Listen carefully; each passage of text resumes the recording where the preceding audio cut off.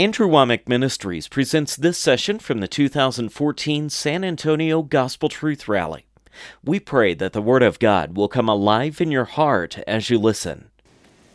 Hallelujah. Boy, God's just doing awesome things. You know, we got Teresa right here. She's one of our students. Wave at everybody. And Teresa was just healed, what was it, a year ago? March 13th of this year, and she'd have to tell you all of this stuff, but she had so many things wrong with her that if she quit her medication, it was supposed to kill her.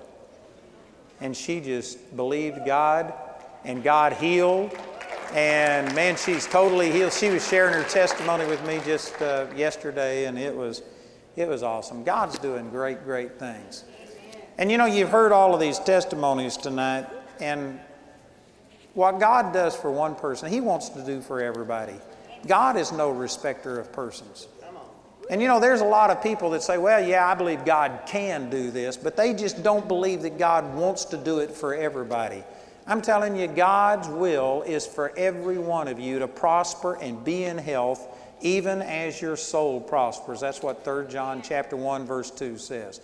It's obvious that not everybody does prosper. It's obvious that not everybody does get healed, but it's not because it's God's will for that to happen. Not everybody gets saved either, and yet the Bible makes it very clear that He says that He's not willing that any should perish, but that all should come to repentance. And so God's will is for everybody to be saved, but not everybody is, because you have a choice. And there are people who want to be saved, who desire salvation, but they think that the way to get it is by joining a church and being a good person and signing a card. And there's people who are desiring salvation, but they don't have it because they don't understand. There's lots of reasons why God's will doesn't automatically come to pass. But I'm telling you, God wants to prosper every one of you. And so the testimonies that you've heard, how many testimonies have we heard tonight? Dozens. And there's so many more. God wants that for every person in here. He wants you to be living a supernatural life. If your life isn't supernatural, it's superficial. If you can explain things away and say, I did this, then you haven't tapped into God yet. I can guarantee you, God will make you look good. God will do things beyond and above yourself. And I just want to encourage all of you tonight that God loves you and He wants to move supernaturally in your life. You know, it was just a week ago Tuesday, I think that was the 4th of November, that God woke me up at 3:30 in the morning, and I mean just spoke this to me as clearly as anything I've ever heard. And He said to me, He says, the reason I raised you up is to change people's opinion of me. And as their opinion of me changes, their life will change, and then they will go and change the world. And man, I tell you, that was really powerful. And that's just about summing up what God's called me to do, is God changed my opinion of God. Not that I didn't believe in God, but I believed in a God who was, He was capable, but He was unwilling to flow through people. It was all based on my performance and whether I lived holy enough and whether I did enough good things. And the moment I started basing God's blessing in my life on my performance, then immediately God's ability was lessened. Not because He didn't have the power, but because I was never worthy of it. And it changed my life when I began to understand that God loved me because He is love, not because I'm lovely. And when I understood that and realized that God loved me and there's nothing I can do about it. I can't make God love me more, and I can't make God love me less. When I understood that, my life began to dramatically change. And every good thing that has happened in my life has happened because of understanding the goodness of God and that God has a perfect plan for me. And if I'm not seeing it, it's not God who's not willing. It's my own misunderstanding and condemnation and stuff that causes this. And so what I want to share with you tonight, let's turn over to Romans chapter 5. I want to share with you some things that the Lord taught me many years ago, and this will help change your opinion of God. A lot of people have a wrong opinion of God, and There's many reasons for that, but did you know one of them comes from Scripture? And some people may be shocked and think, what are you saying? There's nothing wrong with Scripture. I believe in Scripture 100%. But religion has misinterpreted the law and why the law was given and what the purpose of the law was. And the misunderstanding of why the Old Testament law was given has given a wrong impression to people about who God is. And you cannot have a relationship with God if you aren't thinking properly about Him. The Scripture says, how can two walk together except they be agreed? And one of the reasons that people aren't seeing the supernatural power of God operate in their life is because they've got a misunderstanding of God through Scripture, but not Scripture that's not interpreted correctly. And I want to show you some things right here out of Romans chapter 5. I wished I had time to teach this whole thing, but the book of Romans is a masterpiece on grace. How that God loves us completely independent of what we deserve. It doesn't have anything to do with your goodness. God loves us because He is love. And that's what the book of Romans is about. It uses examples in the 4th chapter of Abraham who, you know, if you were to take him out of the Bible and just have somebody live the way that Abraham lived today, most religious people would condemn him. I mean, he did a bunch of things wrong. Abraham did a lot wrong, but it's faith that pleases God. And when God made a promise to Abraham, Abraham believed God, and Genesis 15:6 says He counted it to him for righteousness. Abraham was righteous in right standing with God because of his belief, not because of his actions. Abraham did some really rotten things. Twice he was willing to let a man take his wife and commit adultery with his wife to save his own neck. And anyway, we could spend a lot of time talking about that. He also used in the 4th chapter David and showed that David was a man who was mightily used to God. And the point that he's making here is that if you would pay attention, God has never had anybody qualified working for Him yet. Abraham wasn't a really great man. David wasn't a great man. David committed adultery and murdered the husband of the woman he committed adultery with, trying to hide his sin. David made some serious mistakes, and yet David believed God. And it was his faith that made him accepted with God, not his performance.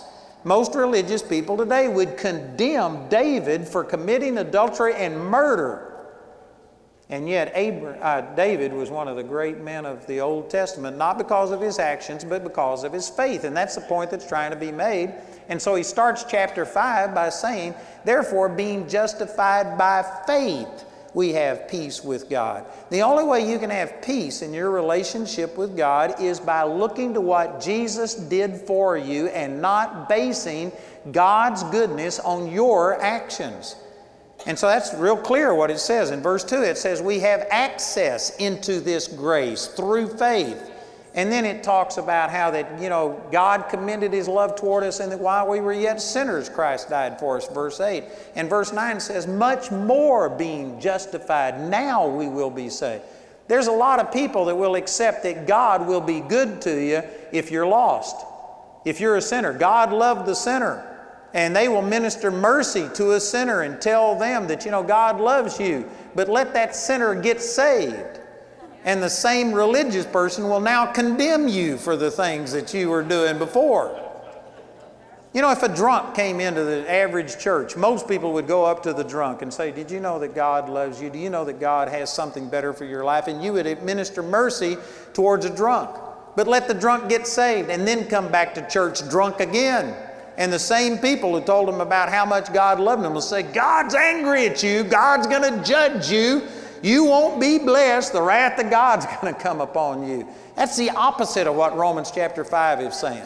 If I really believe that, well, then I'd tell you to stay lost so that God could love you. Amen. It says much more. Now that we're saved, does God love you? Does that mean that you're supposed to still stay drunk and do these? No, because that damages you. It'll hurt you. We got Renee down here who was giving her testimony on the way over here, and she was basically a drunk, cirrhosis of the liver, died, got born again while she was dead. That's quite a testimony. But you know what? God loved her. It wasn't that God hates you if you're drunk or if you've got something, but you are destroying your own body. There's multiple reasons to live holy, but it's not so that God can accept us. You're just stupid if you're living in sin. Sin is stupid. Sin will kill you. Sin will take you further than you want to go, keep you longer than you want to stay, and cost you more than you want to pay. Sin is dumb.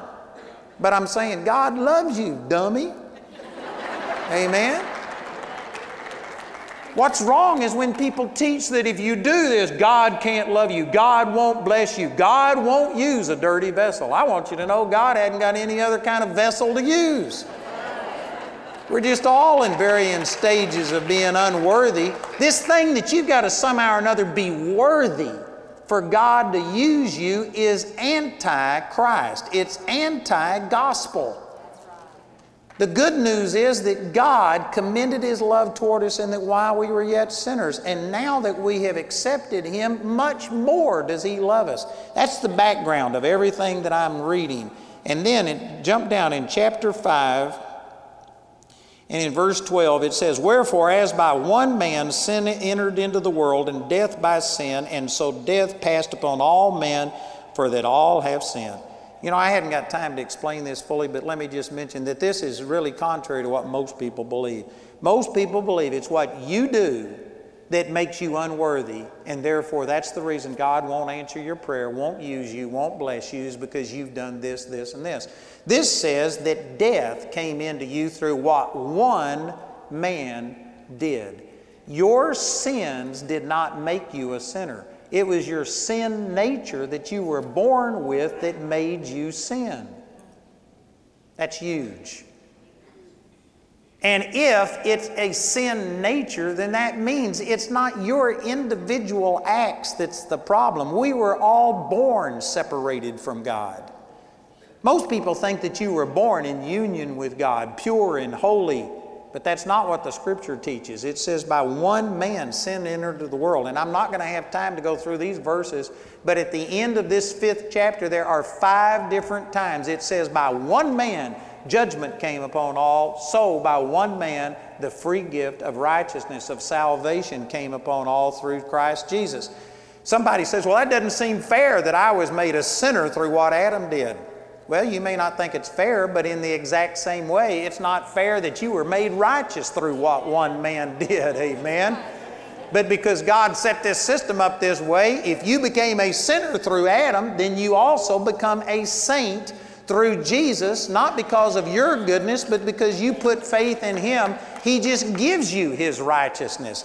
Matter of fact, the last verse, or no, that's 2 Corinthians 5:21 says, God the Father made Jesus, who knew no sin, to be made sin for us, that we might be made the righteousness of God in Him. God put all of your sin and my sin upon Jesus, and when you make Jesus your Savior, you get made the righteousness of God. That's huge. That is huge. I was just in Uganda and I heard students over there testifying about, in Uganda they've had a real revival. You can't look in any direction without finding a Christian. All of the taxis in Kampala have hallelujah, glory to God, Jesus is Lord on it.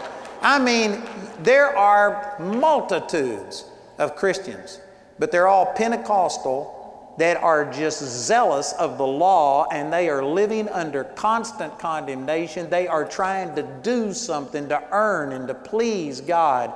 And man, the testimonies that I heard about people finding out that they were righteous because of faith in Jesus and not because their performance, it is changing the lives of those people. They are just turned on and excited. We need that same message here.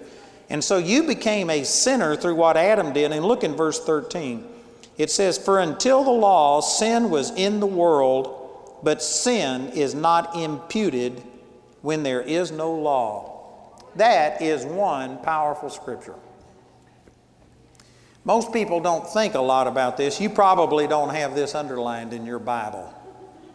But this is a powerful scripture. This is a pivotal scripture. You know, if you wanted to hang something on the wall, you can't just stick a picture on the wall. You have to put a nail or a screw or something there to be able to hold that thing.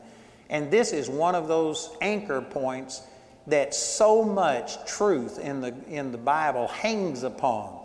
If you don't understand this truth right here, it's going to change your whole impression of the nature of God and who He is. This is saying that until the law, which was given through Moses, over 2,000 years after Adam and Eve fell, until the law, God was not imputing man's sins unto them. That's a big statement. The word impute is an accounting term. It means to record against you. Like when you give somebody your credit card, you don't pay for what you're getting. You just give them information that they can impute it unto you, is what they're doing. And if you don't believe that, when your credit card statement comes, don't pay it and say, hey, I've already paid for it. I gave them my credit card. See how that goes. Amen. All you did when you give a credit card is you gave them the information so they could impute that sale unto you. And so this is saying that until the law came, God wasn't imputing. He wasn't holding men's sins against them. And then, I don't have time tonight, but if I had time, I could show you multitude of scriptures that when the law came, God started imputing, holding people's sins against them, judging them, punishing them, refusing to answer their prayers, etc., because of their sin. And most people have their image of God, their impression of who God is, based on the Old Testament law and the system of do this and you'll be blessed, do this and you'll be cursed. And that's what most people have had their impression of God formed by. But think of this, the law was not given until 2,000 years after Adam and Eve's sin. There's a reason God waited 2,000 years, because He did not want to deal with us according to our sins. He always wanted to be merciful unto us. Did you know that He could have told Adam and Eve how terrible they were? And yet all the Bible says in Genesis chapter 3 verse 7 is they saw that they were naked. Boy, that is minor compared to what really happened. You know, if the Lord would have only taken, just say the people here on the front row, right here in this auditorium, and if He just went down the row and said, Adam, let me show you what your transgression has done. And if He showed the hurt and the pain and the death and the sickness and the broken relationships and all of these things that have happened to just these few people on the front row, I believe it would have killed Adam. He didn't show him any of that. He didn't know how bad it was. God didn't say, you filthy thing, and judge him. As a matter of fact, in the 4th chapter of the book of Genesis, you can find Cain and Abel, and they had a fight, and Cain killed his brother Abel, and God didn't approve of what he did. I'm not saying that God did, turn the other direction and didn't look at sin, but He didn't judge Cain. As a matter of fact, when Cain said, everybody who hears what I've done, they will come and they will kill me, God put a mark on him, and He says, if anybody touches Cain, I'll avenge him sevenfold. God protected the first murderer. He didn't approve of the murder, but He protected him. He extended mercy towards him. Later, you can find in Leviticus that when a person murders, you've got to kill that person. Capital punishment was instituted by God. You can look in the 16th chapter, I think it's the 16th chapter of the book of Exodus, and when God gave the command about the Sabbath and how that you had to keep the Sabbath and you couldn't work, the very first person who violated the Sabbath went out and picked up sticks on the Sabbath day so that he could make a fire and cook some food. He broke the Sabbath. And so when that happened, they brought him to Moses, and Moses, in a sense, put him in jail, confined him until he could hear from God. And God spoke to him in an audible voice and said, kill him. Show him no mercy. Make an example out of him. Show people. Now think about this. Before the law, a person murders somebody and God extends mercy towards him. After the law, somebody picks up sticks to make a fire and God says, kill them. Man, how people don't recognize that there is a difference between grace and law. The Bible says in Romans chapter 4, verse 15, that the law works wrath. The law brings wrath. The wrath of God was revealed through the law. Prior to the law, for 2,000 years, God basically dealt with the human race in mercy because that was His heart. He could have told Adam and Eve how rotten they were, but He didn't. He extended mercy towards them. Did you know that Abraham married his half-sister, the daughter of his father, but not the daughter of his mother? And in Leviticus chapter 18, I think it's verse 9, it says if you marry a half-sister, you have to be put to death. If the law would have been in effect, Abraham would have been murdered. And then Jacob came along, and Jacob married Rachel and Leah, which Leviticus chapter 18 forbids you to marry two sisters while the other one was still alive. Jacob broke that. If he would have lived under the law, he would have been killed. And yet Abraham and Jacob both became patriarchs and some of the foundation of the nation of Israel. Jacob's name was changed to Israel, and he's the one that had the 12 sons, the 12 tribes of Israel. And these people were blessed of God. If the law would have been given, God would have been judging them and punishing them instead of using them. Man, I don't know how we missed this, but there was a huge difference. There was mercy and grace towards people prior to the law that you don't see once the law was given. And yet most of us were raised under a law mentality that if you do this, God's judgment, punishment will come upon you. Unless you do this, this, and this, God won't bless you. That's a law mentality, and that was not the accurate representation of God. It's not that it was inaccurate, it was incomplete. The law is good. Let me tell you, I'm just trying to go through some things quickly here. I've got a tape series out there entitled The True Nature of God. I've got a book on it that will explain this in a lot more detail. But here's why God gave the law. Look over in Galatians chapter 3, and it says these exact same things.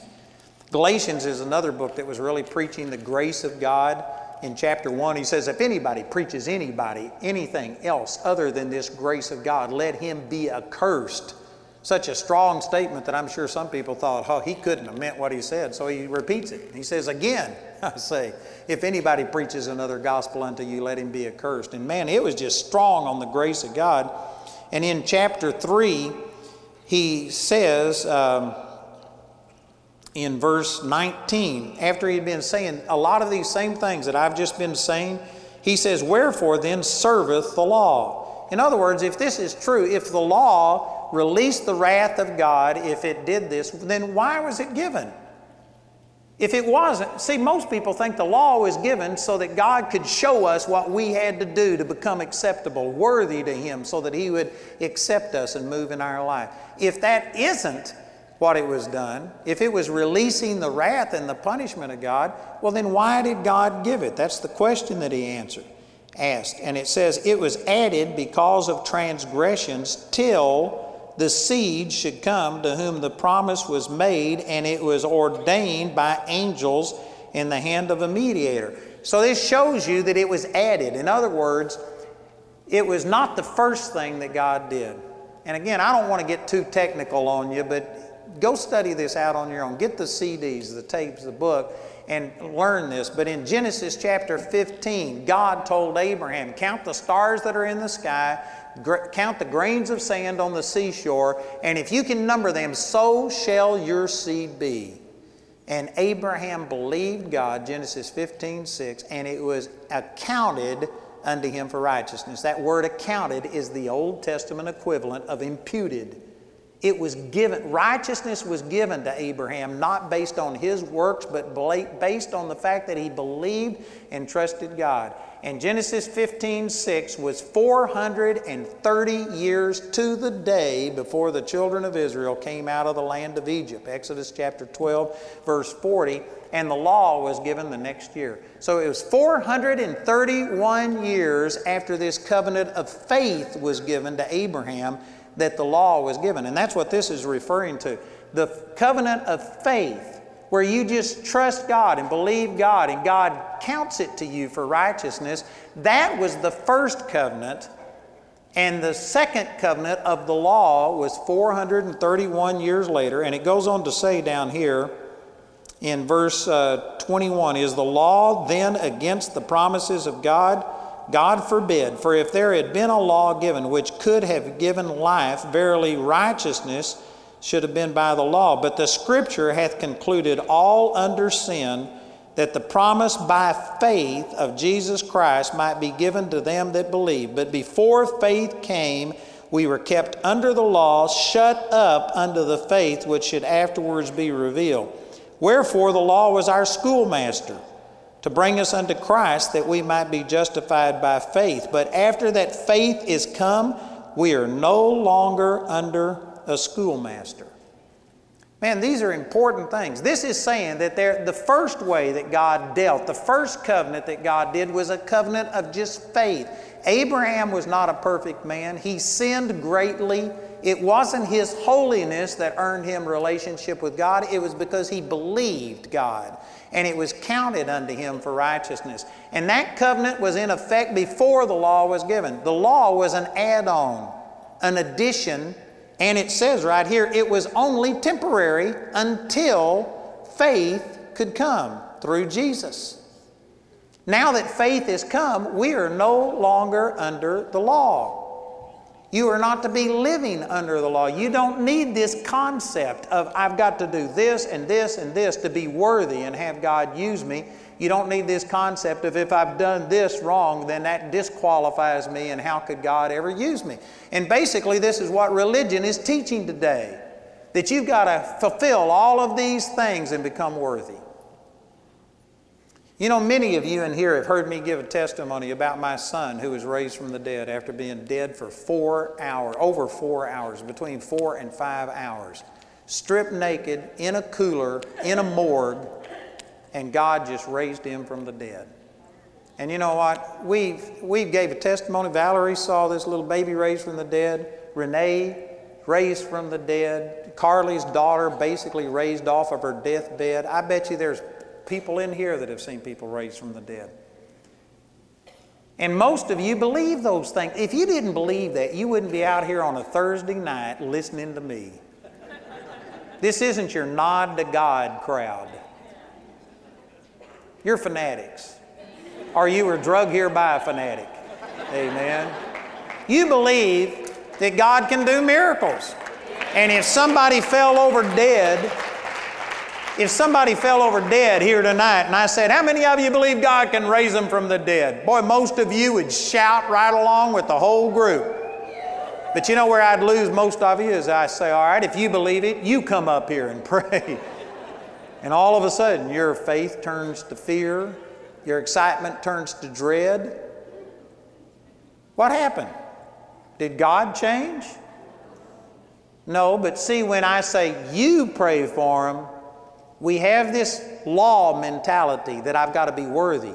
I've got to live up to a standard. God won't use me unless I'm holy. And that very thinking is what stops the power of God in your life, because you are tying God's power and ability to your goodness. And I'm telling you, that is not the gospel. That is not what the Word of God teaches. That's what the law teaches.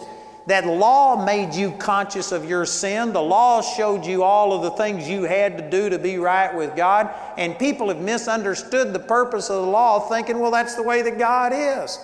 No, that's not what it was. He gave the covenant of faith, and the law was added, and it was only temporary until Jesus could come. We should not be living under a law mentality today.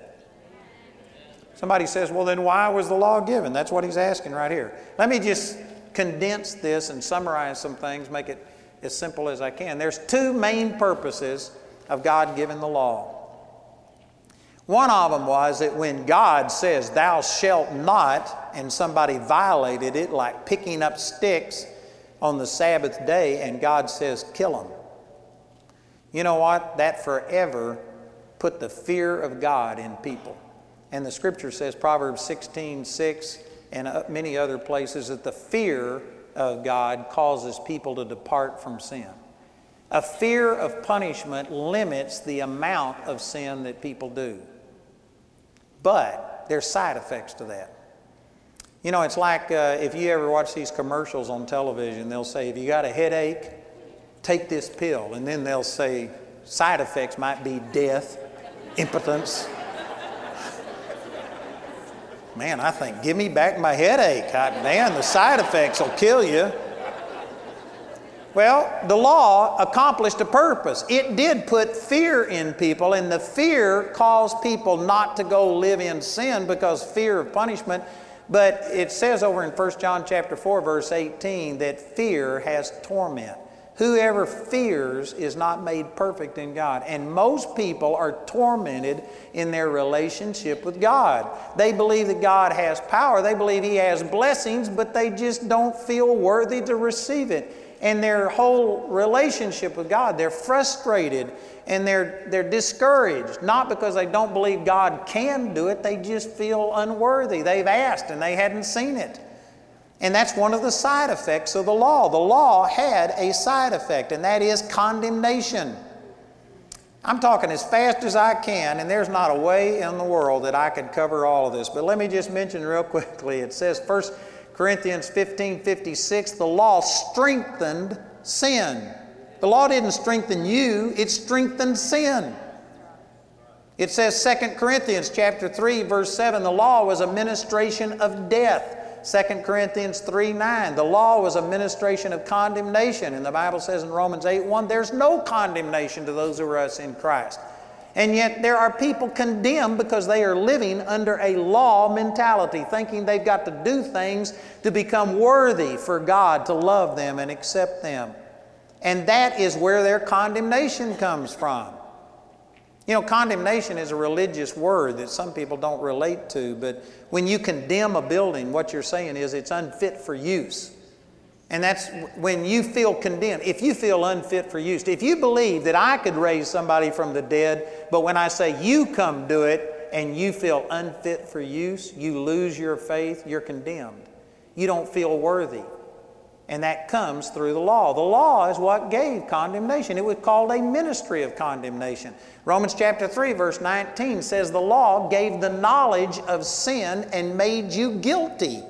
If you feel guilty, it's because you got a law mentality. Romans chapter 7, verse 9 says, when the commandment came, sin revived and I died. The law makes sin come alive, and it kills you. And those are just a few of the verses of what the Bible says about the law. The law wasn't given to set you free. The law was given to condemn you, to kill you, to make sin come alive, to strengthen sin. Somebody's saying, why would God do that? Because sin had already beaten you, and we didn't know it. It says 1 Corinthians chapter 10, but they comparing themselves among themselves and measuring themselves by themselves are not wise. People constantly compare themselves. Did you know back when I was a kid, man, homosexuality was terrible. We had homosexuals, but nobody bragged about it. Nobody had a parade. Nobody got on and came out of the closet and admitted it. They were ashamed of it. But now it's different. And because it is so prevalent now, people begin to think, well, it's okay because this rich person, this person who was a millionaire was a homosexual, this person who was an actor was a homosexual, and they were famous, and everybody, and all of a sudden people's standards change because they tend to compare themselves among themselves. You know what'll stop that? Is the wrath of God. Amen. You see the judgment of God. You see fire fall from heaven and turn somebody into ashes, and all of a sudden it changes your perspective on what's right and wrong, and you get to saying, whoops, this is wrong. This is what, when God gave the law, it brought back our moral compass. It showed us this is what God says is right and wrong, and it put fear in us, and it diminished the amount of sin, but the sin you committed had much more control over you and condemnation over you. So it was a blessing and a curse at the same time. You know, I was raised in a religious home. My brother and sister were raised in the same home, but I don't know. I just took things seriously. You know, I'm 65 years old. I've never said a word of profanity. I've never taken a drink of liquor. I've never smoked a cigarette. I've never tasted coffee. Some of you are thinking, coffee? You got a scripture for drinking coffee. It says in Mark 16:18, you can drink any deadly thing and it shall not harm you, amen. I'm just saying, you know what? I lived a holy life because I was afraid. I used to have a dream when I was a kid, at least twice a year. Every 6 months, I'd have a dream that I had smoked a cigarette and that I got caught. And they turned me into the police, and the police turned me over to my mother, which was worse. And then I wound up in hell, and I was burning in hell because I had smoked a cigarette. And I had that dream at least twice a year for 10 years. I'd go into a restroom and I'd see profanity scribbled on the stall. And I'd spend 2 weeks asking God to forgive me for seeing it. I didn't write it. I just saw it. Had the word pass through my brain and I would be condemned. I know some of you are thinking, boy, you were weird. I was. That's what religion will do to you. But you know what? I didn't use profanity. I didn't smoke. I didn't dip or cuss or chew or go with those that do. I lived a holy, separated life, and yet I bet you I was more condemned and felt more wrath and rejection, fearful of God rejecting me than many of you that were out living immoral and doing all kinds of things. The law kept me from committing as much sin, but the sin I committed made me feel so unworthy that it just was killing me.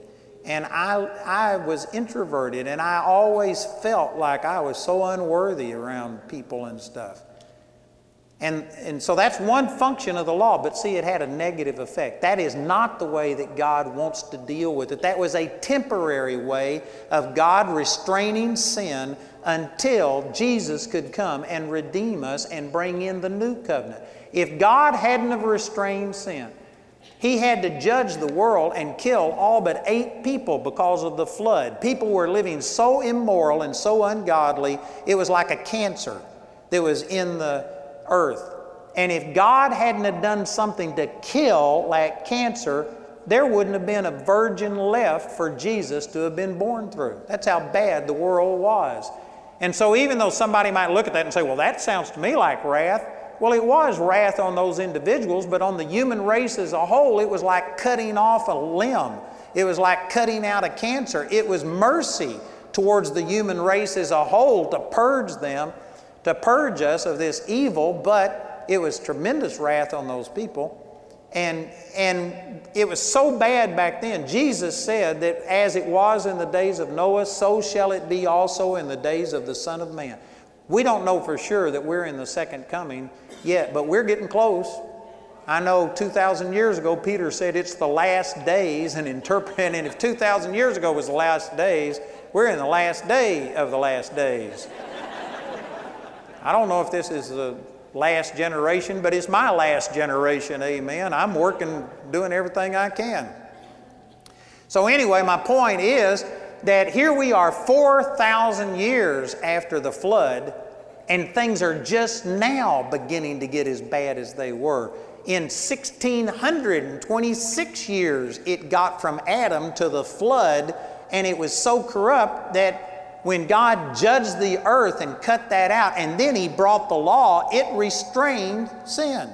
There hasn't been as much sin. The human race has not gotten as bad as it was before because of the fear effect of the law.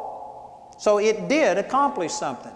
You could be like me. You could be raised under the law, and it will keep you from committing as much sin, but the law brought condemnation, and the sin you commit now is much more, it's much worse. Romans chapter 7, that by the law, sin became exceedingly sinful.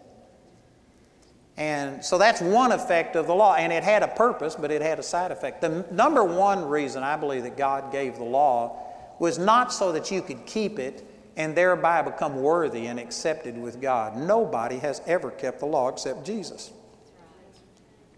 And the Bible says in James chapter 2, verse 10, if you keep the whole law and yet offend in one point, you become guilty of all. Even though I haven't done some of the things that some of you have done, I've sinned. and I've come short, and because of it, I'm guilty of homosexuality, adultery, murder, lying, stealing. The law was like one standard. It's like if you had a huge glass that ran across this auditorium in between me and you. It wouldn't matter if you shot a BB through the glass or if you drive a truck through the glass. If you break it, the whole thing has to be replaced. If you have lived a relatively holy life, and yet if you've been proud, if you've gossiped, if you've done anything, you've broken it and you become guilty of all. But see, people didn't understand that, and they thought, well, because I'm better than this person over here, God's going to accept me. And they were thinking that they didn't need a Savior. I'm really good. God owes me salvation. And so God had to break this deception. And one of the ways He did it was by giving the law. And He says, you think you're holy? You think that because you haven't murdered somebody like this person did, because you haven't stole, that somehow or another you are worthy? Let me show you my standard. Here is the minimum requirement. And God gave a law that was impossible to keep. The law wasn't given so that you could keep it and thereby become worthy and accepted with God. The law was given to show you you can never keep it. It was given to make you despair of self-righteousness, self-salvation, and to just condemn you, kill you, make sin come alive, and do all of these things that I was quoting those scriptures about. The purpose of the law was to beat you down and to make you feel unworthy so that you would quit promoting yourself and your goodness, and instead you would throw yourself on the mercy of God. You know, I heard a story about a guy who died and went to heaven, and Peter met him at the gate. And he says, all right, I'm going to give you a quiz to see whether you can get in. And he says, you got to make 100 points on this test. And the guy said, no problem. I was a Christian. I lived a great life. And he says, start. So the first question was, did you go to church? He said, oh, I never missed church. And he showed him his attendance pin. He had a perfect attendance pin for years. And he said, man, I was always at church. He says, good, that's worth 1/2 of a point. And he says, 1/2 of a point? And he said, next question, were you faithful to your wife? Oh, yeah, I was faithful to my wife. I never committed adultery. I honored her. And he says, that's worth 1 point. And anyway, after 4 or 5 questions, he was up to 2 points. And he says, my God, if I have to have 100 points, oh, God, have mercy on me. And Peter says, come right on in. Amen. And see, that's the purpose of the law. For the people who are thinking, man, I'm really good. You could trust me. I got it covered. God says, you think you're good? You think I owe you salvation? Thus saith the Lord, thou shalt not. And God gave standards that nobody could ever keep. The law was never given so that you could keep it and earn relationship with God. It was given to reveal your inability to ever be holy with God based on your actions. And if you use the law like that, then it's okay. It says in 1 Timothy chapter 1, I believe it's verse 7, 8, 9 right there, it says that the law is not made for a righteous man, but for the lawless, for the disobedient, for people who do all of these things. You become righteous when you get born again. The law isn't made for a born again person. The law is made to show you your sin so that you would quit trusting yourself and throw yourself on the mercy of God. And if you would use the law like that, then it's okay. But what's wrong is religion has used the law to say this is what you have to do to be accepted with God, to get God to move in your life. And it has made us sin conscious. It's made us unworthy conscious. It's made us feel like, oh God, I know you have the power, but I doubt that you would use it on my behalf. This is what's given rise to the superstar status of certain people, where, you think that somebody just has a corner on God and God won't answer your prayers, but maybe if you'll come and let me lay hands on you, then God will somehow or another flow through me. That's wrong. That's wrong, brothers and sisters. Man, that's because of this religious mentality of you've got to earn, you got to do something. If you knew me as well as you know you, you wouldn't have any more faith in my prayers than you got in your prayers. The only reason some people think that I got a corner on God is because you just don't know me. Ask my brother and sister down here, amen.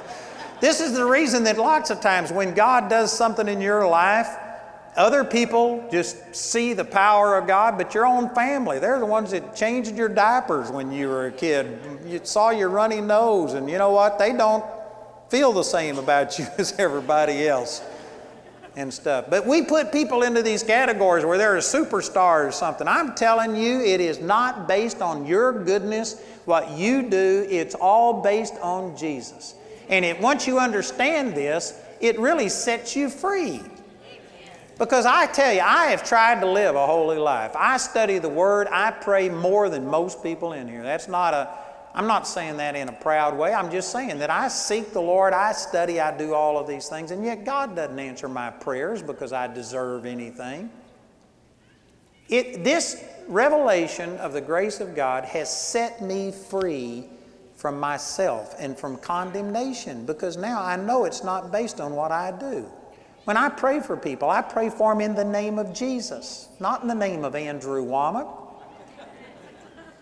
I pray for them in the name of Jesus.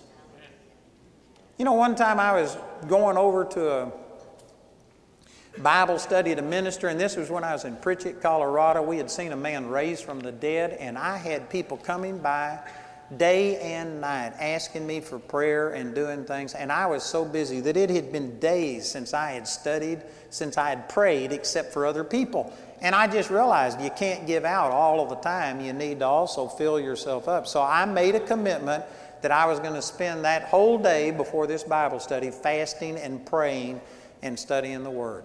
And somebody came over at like 4 in the morning or something and woke me up and needed prayer. And so I started praying, but it was praying for people. The only time I opened my Bible all day long was to minister to people. I had a steady stream of people coming by my house. I didn't even have time to do anything else. And I'd made a commitment to fast. And a man came by that day who I'd been witnessing to, and he wanted to take me out to lunch. And I thought, man, today could be the day that this guy gets born again. He wouldn't understand me fasting, so I decided to go out with him. And I didn't eat breakfast, so I was hungry, and I ate twice as much for lunch as I normally did. So as I was driving over to this Bible study, I was feeling so condemned, like, oh God, how could you ever use me? I didn't open my Bible except to quote it to other people. I didn't pray except to pray for other people. And I ate twice as much as I normally did. And as I was driving over there, I felt so condemned, and I had scriptures coming to my memory. You know, the devil can quote scripture. I believe the devil has translated some Bibles. And I was having scriptures come that says that, you know, all liars will have their part in the lake of fire that burns forever and ever. It's better not to make a vow than to make a vow and not pay. And man, I was feeling so condemned. And as I was driving 45 minutes to this Bible study, and as I was getting closer, I was saying, oh God, I know I'm not worthy, but you know, just do it because you love the people. Speak through me and touch them because you love the people. And I still didn't feel any faith or any release. And so I just kept praying, and finally I said, oh God, just do it because of Jesus. And as soon as I said that, the Lord spoke to me and said, who did you think I was going to do it because of? And you know what? I had fallen back into the thing of thinking that if I would fast and if I would pray and if I would be holy, God would use me. That's not true. And now that I've got a lot more understanding, I still am learning all this, but I've got a better understanding of it now. When the devil comes and condemns me, the Bible says agree with your adversary quickly while you're in the way. And you know, he'd come and he says, you aren't worthy. What makes you think God would ever use you? And I'd say, look, I've been fasting, I've been praying, I'm doing better than I ever have. And I'd start trying to somehow or another justify myself. The moment you do that, you lose. Because Satan is the accuser of the brethren. He will keep probing until he'll find something you haven't done or something that you have done that was wrong. You will lose every time that your faith is in yourself. But I have learned just to agree with my adversary and say, you know what? You're right. I don't deserve a thing. I think I'll just tell them about Jesus. I think I'll pray in the name of Jesus. I'm going to rely upon Jesus and not on myself. And it has set me free from condemnation. I don't deserve the good things that God's doing in my life. I don't deserve God's blessings. Man, it has set me free. But people who have this thing about the law and that I've got to do these things to be worthy, you may not phrase it this way, but what you're doing, your faith is in what you do for Jesus and not what Jesus did for you. And that's where Satan gets us. He can't accuse God. God is without accusation. He's perfect. He's complete. It's us. It's us that he accuses. He says, sure, God can do it, but he wouldn't do it for you. When Peter walked on the water, he took his eyes off of Jesus and he began to see the wind and the waves boisterous around him, and he was afraid and began to sink. What was he afraid of? He didn't doubt that Jesus could walk on the water. He didn't all of a sudden say, you know what, this is wrong. This couldn't be Jesus. I don't believe Jesus is walking on the water. He didn't doubt Jesus' ability to walk on the water. He doubted his ability. He took his eyes off of Jesus and started looking at natural things and just looking at things from a human standpoint. And he began to sink. And he still believed Jesus could walk on the water because he called out to Jesus for help instead of calling to the guys in the boat. He believed Jesus could do it. He was doubting his ability to do it. You've got to recognize that it's not based on your ability. That it's not what you do. It's all about Jesus. And if you could really understand this and recognize that Jesus set us free from this law of trying to be good enough. It was never given so that you could be good enough. It was given to make you quit looking at yourself and quit trying to earn the favor of God and just throw yourself on the mercy of God. Once you understand that, then you are able to just rest in the Lord. And when Satan condemns you, it's just like water off a duck's back, because after all, it's not about you. It's not about what you did. It's all about Jesus. Do you recognize that Christianity is the only religion on the planet that has a Savior? No other religion has that concept. Every other religion believes that there is some God or gods, but basically they preach that you've got to do this, this, and this in order to appease that God and to earn His favor. But true Christianity differs from all other religions in the fact that it's not about what you do. You don't make yourself worthy. You don't earn God's favor. We have a Savior. And you put faith in a Savior, and you are now accepted with God through what Jesus did for you, not what you do for Jesus. And I'm telling you, brothers and sisters, what I'm saying right here is as rare as hen's teeth in the religious realm. This is not what the average church is preaching. I'm not against church. We got a lot of ministers here. I believe in church. I believe that that's God's method here on the earth. But I'm saying that there is a lot of religious bondage and stuff that has crept into the church, and they aren't preaching and putting people's faith in Jesus. They are making people conscious of their sin and trying to earn the favor of God. And I tell you, if you understand what I'm talking about tonight, this won't set you free to sin, but it'll set you free from sin. You will understand how great it is that what God did for us, that out of love you will serve God more accidentally than you ever have on purpose before. That's what it'll cause to happen. Amen. You know, when God brought grace, it's not that He just all of a sudden quit imputing sin unto us. You know, I could take other scriptures, 2 Corinthians chapter 5, verse 19, that we are reconciled unto God because He did not impute our sins unto us. Remember Romans 5:13, that the law imputed sin unto us, but now Christ is not imputing sin unto us. How did He do that? Is it just that God decided all of a sudden, all right, I'm not going to hold sin against people anymore? No, sin had to be paid for. Sin was a transgression, and it had to be paid. There was a debt that sin caused. And God didn't just look the other way and say, all right, I'm changing. And now I'm not going to punish people. I'm not going to strike them with leprosy. I'm not going to do what I did in the Old Testament. No, He paid for that sin. This is why Jesus had to come. Jesus became a man, and He was called the Lamb of God. In the Old Testament, God allowed people to sacrifice animals because it says that sin, in the day you eat of the tree, you shall surely die. The wages of sin is death, Romans 6:23. And sin was punishable by death. In the Old Testament, He allowed them to offer an animal and kill that animal to substitute for their own blood. But it says in Hebrews chapter 9 that no blood of an animal could ever really save us. It was only symbolic. It was a picture, a type. But Jesus was the real deal. He was the Lamb of God, and God put all of His wrath for your sin and my sin upon Jesus.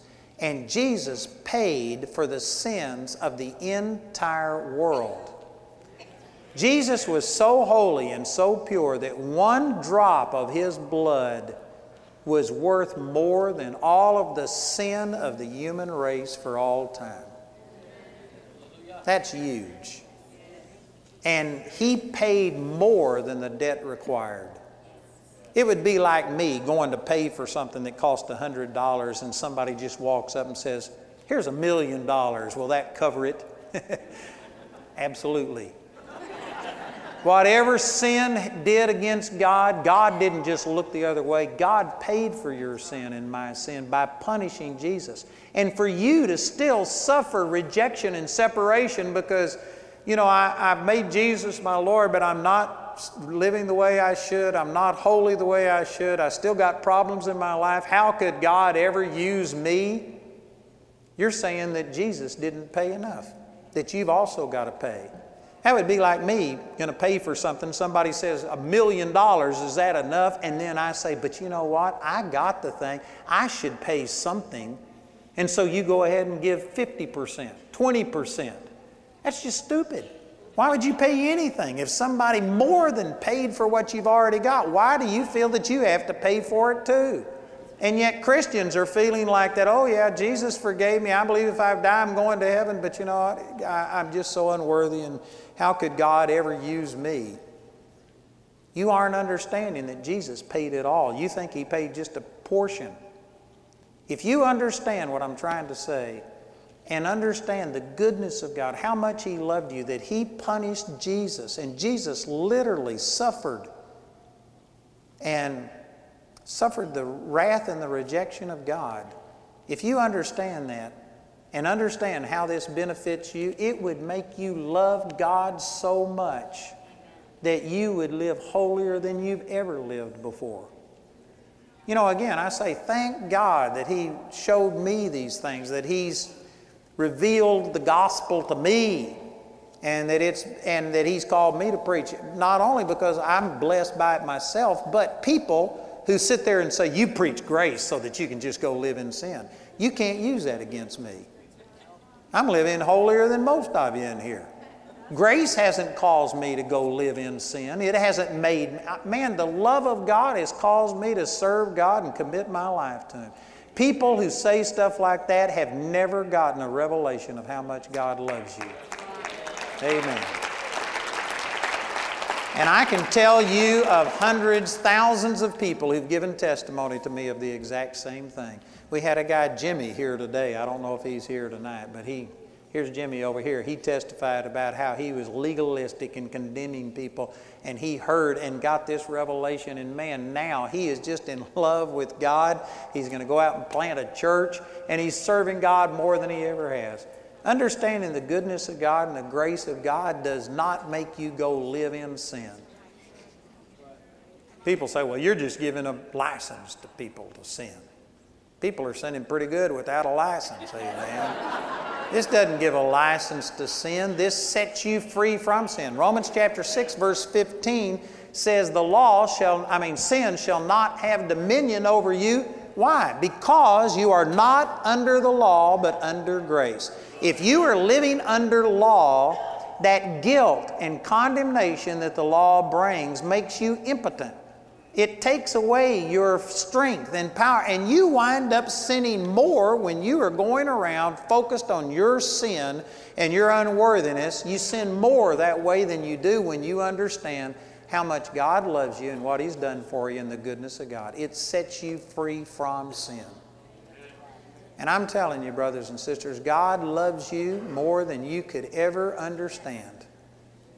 And a revelation of God's love for you is what will turn your life around and point it in the right direction. The fear of God may cause you not to do certain things, but it will bring with it guilt, condemnation. The side effects will kill you. But the love of God will cause you to serve God without any side effects. The only side effect will be joy and peace and happiness and all of those good things. I believe that, praise God, if you could change your opinion of who God is and how He loves you and why He gave the law and things like this, that would change your life, and then you in turn would go and change the lives of other people, and you'd see awesome things happen. Amen? So praise God. I believe that I've sown some seed in your life tonight, and if you've got questions, you know, if you've listened to what I've said and don't have questions, you didn't pay attention. Because I have countered a tremendous amount of religious doctrine, and I didn't have time to explain everything, and I can guarantee you that if you were paying attention, you should have questions. But I've got thousands of hours of teaching on that stuff out there, and I encourage you to get it and study the Word and find out how good God is. It will transform your life. Amen? It'll make you a happy person. Like Daniel was saying, we're happy around Bible college because people are finding out how good God is. And it just, man, it sets people free. Wished you could come and be with us and hear all of these testimonies of people's lives that are changed. Father, I thank you for these truths that I've talked about tonight. And I just praise you, Father, that this is true. I pray that the Holy Spirit would open up people's hearts and let them understand your goodness, your grace. Understand why you gave the law, why there was a period of time that you released your wrath. But thank you, Father, that now you've placed your wrath upon Jesus. He's paid for our sins, and that there is no wrath reserved for us. That you'll never be angry with us nor rebuke us again. Thank you, Jesus. And Father, I believe that your Holy Spirit just sets people free with this truth. For all of the guilt and the condemnation, the feelings of unworthiness that have hindered people from receiving your love and goodness, I believe that the truth has set them free, and that people, that condemnation and guilt is broken over people tonight. Thank you, Father. We believe for a change in people's hearts, and we receive that in the mighty name of Jesus. Amen. We hope your heart has been quickened by hearing the Word of God through this message. It's the faithful support of people like you who make this ministry possible. We invite you to prayerfully consider becoming a partner with Andrew Wommack Ministries. We maintain a website at awmi.net. Our helpline number is 719-635-1111, or you can write us at P.O. Box 3333, Colorado Springs, Colorado 80934. Until next time, we pray that you'll reach out by faith and receive everything that's yours through God's grace.